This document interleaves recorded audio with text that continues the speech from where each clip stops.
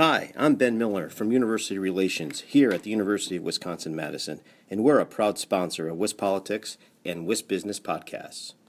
You're listening to WisBusiness, the podcast, Wisconsin's business news source. Now, here's your host.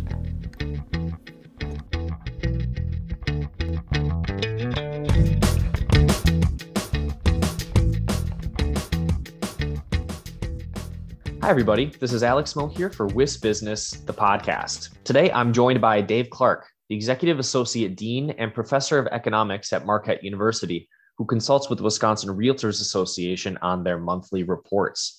Dave, thanks so much for coming on the show. My pleasure to be with you. So we're going to be discussing the state's real estate landscape and outlook today. And I thought we could start with some of the findings from the latest report from the Realtors Association, which covered data from August. Dave, what are some of the top takeaways for the month? Well, it's clear that we are not keeping pace in terms of sales with August of last year, and even on a year-to-date basis, looking at the first 8 months of 2022 versus the first 8 months of 2021, we are below that pace of last year. It is important to remember, though, that last year was a record year. I mean, we sold a record number of homes, existing homes, in 2021. So it's not surprising that we're not at that same pace because several things have changed. Probably the most significant is that mortgage rates have increased rather dramatically. We still have very tight supply. We have, we certainly have a seller's market. A balanced market is one where you essentially have about 6 months of available supply.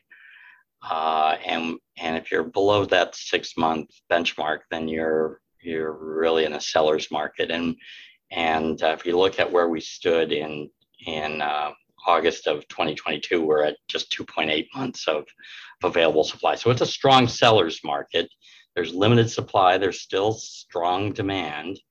And so the supply constraints have kept sales down, but they've also pumped up prices. And so if you look at August of this year compared to August of last year, sales are down about 10.4%. If you look at median prices, they're up about 8.4%.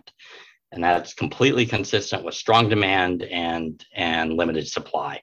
And the year-to-date picture is pretty similar.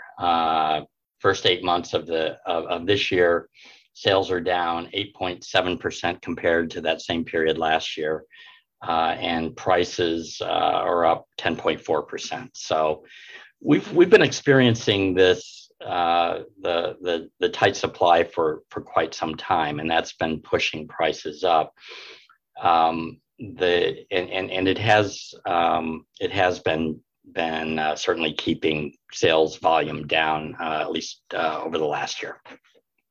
Certainly. And you mentioned the low supply levels playing into the picture on prices. What other factors or trends are going into those higher home prices that we're currently seeing? Well, I think the strong demand is really the primary determinant of that. Combined with the tight supply, and the reason demand is so strong is the millennial generation delayed moving into owner-occupied housing for good reason. They hit that stage in life where you normally would buy your first home at about the worst time possible, and that would be coming out of the Great Recession. And so they had a number of things working against them. Number one, the labor market wasn't great at that point in time, and so the prospect of getting a job or having a good job at that stage of the business cycle was lower. It was more likely that there were some employment challenges. Coming out of college, they had shouldered some rather significant student debt.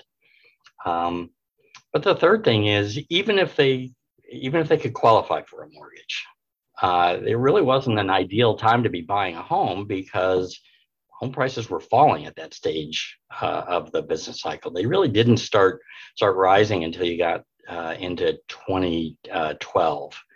And so why buy an asset that's losing value? And so those three factors really led to the millennial generation sitting on the sidelines for a while. And eventually, as the number one, the housing market improved, but number two, as their life circumstances changed, forming households, having children, those types of life events ultimately lead to an increased demand for space. There's nothing like having a couple of kids running around and you're in an apartment that gets pretty small pretty quick. So ultimately, that's what has fueled the relatively strong demand. But then in addition, mortgage rates hit record lows a little over a year ago. And so that has pulled even more people into the housing market. They just viewed this as an opportune time to buy. That strong demand, though, combined with the limited supply, has been pushing those prices up at a pretty healthy clip. Absolutely. I'd like to ask you a little more about the trends with mortgage rates. The August report shows they were up 83% over the year. And as you mentioned, interest rates last year were historically very low. And that looks like a really significant increase. But then with that context, hoping you could kind of explain what's really going on there, what maybe is behind the scenes playing into that. So if you look at what's been happening to mortgage rates, just consider where we started at the beginning of this year. We were at 3.45% on average in January. All right. But by that time, it was pretty clear that the inflation that we were experiencing was not transitory. That is, it looked like it was becoming a bit more embedded, and we were at its peak over 9%. If you're just looking at headline inflation, the CPI percentage change in the CPI year over year. So one of the things when lenders are extending loans, they need to consider what they believe the inflation is going to be going forward. Those are called inflationary expectations. And the concern that lenders would have in this environment is what we've been used to in terms of expected inflation, which is somewhere in the 2% range, perhaps is less likely to be the case going forward. And so if those inflationary expectations then get embedded into those long-term mortgage rates. In addition, short-term interest rates were going up, and for the exact same reason, the Fed began to recognize that inflation was less transitory than they had hoped, and so they started taking more aggressive steps to slow down the economy. Hopefully get inflation under control without generating a significant recession. All right, what they're looking for is your classic soft landing. Slow down the economy, get inflation under control, but don't slow it down to the point that it's going to precipitate a significant downturn in the economy. And so those high mortgage rates are really a reflection of the fact that there is growing expectation that inflation is a bit stronger than it would be, and you always want to take that into consideration when you're lending money over long periods of time. So that's really the fundamentals as to why mortgage rates have been going up. Now, when you look at adjustable rate mortgages, they will be tied to some of those shorter term interest rates more directly. Longer term, when you're lending longer term, those inflationary expectations are really a significant reason why you'd see those long-term 30-year fixed rate mortgages also increasing. But we were at 3.45% at the beginning of January. At the end of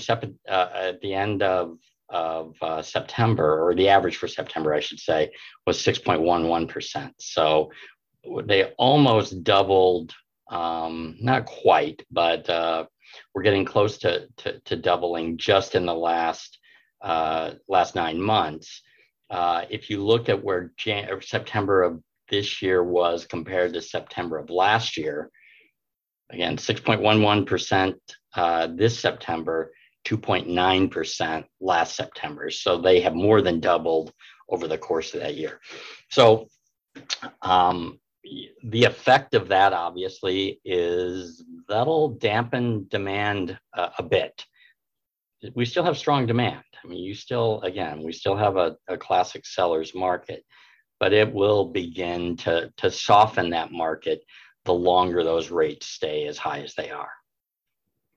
Okay, excellent. Well, great to have your perspective on all those things, Dave. This has been really helpful to have your thoughts on the WISP Business podcast. Thank you so much for taking the time. Oh, it was my pleasure.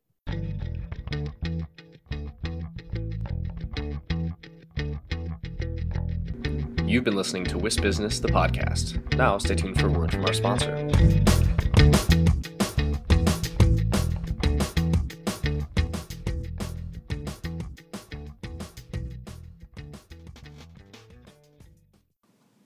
Hi, I'm Ben Miller from University Relations here at the University of Wisconsin-Madison, and we're a proud sponsor of WISP Politics and WISP Business Podcast. Did you know that almost 80% of UW-Madison's in-state students return to live and work in Wisconsin in the years after graduation? And almost half of all UW-Madison alumni are current Wisconsin residents. That's just one way we're driving our economy forward. UW-Madison is working for Wisconsin.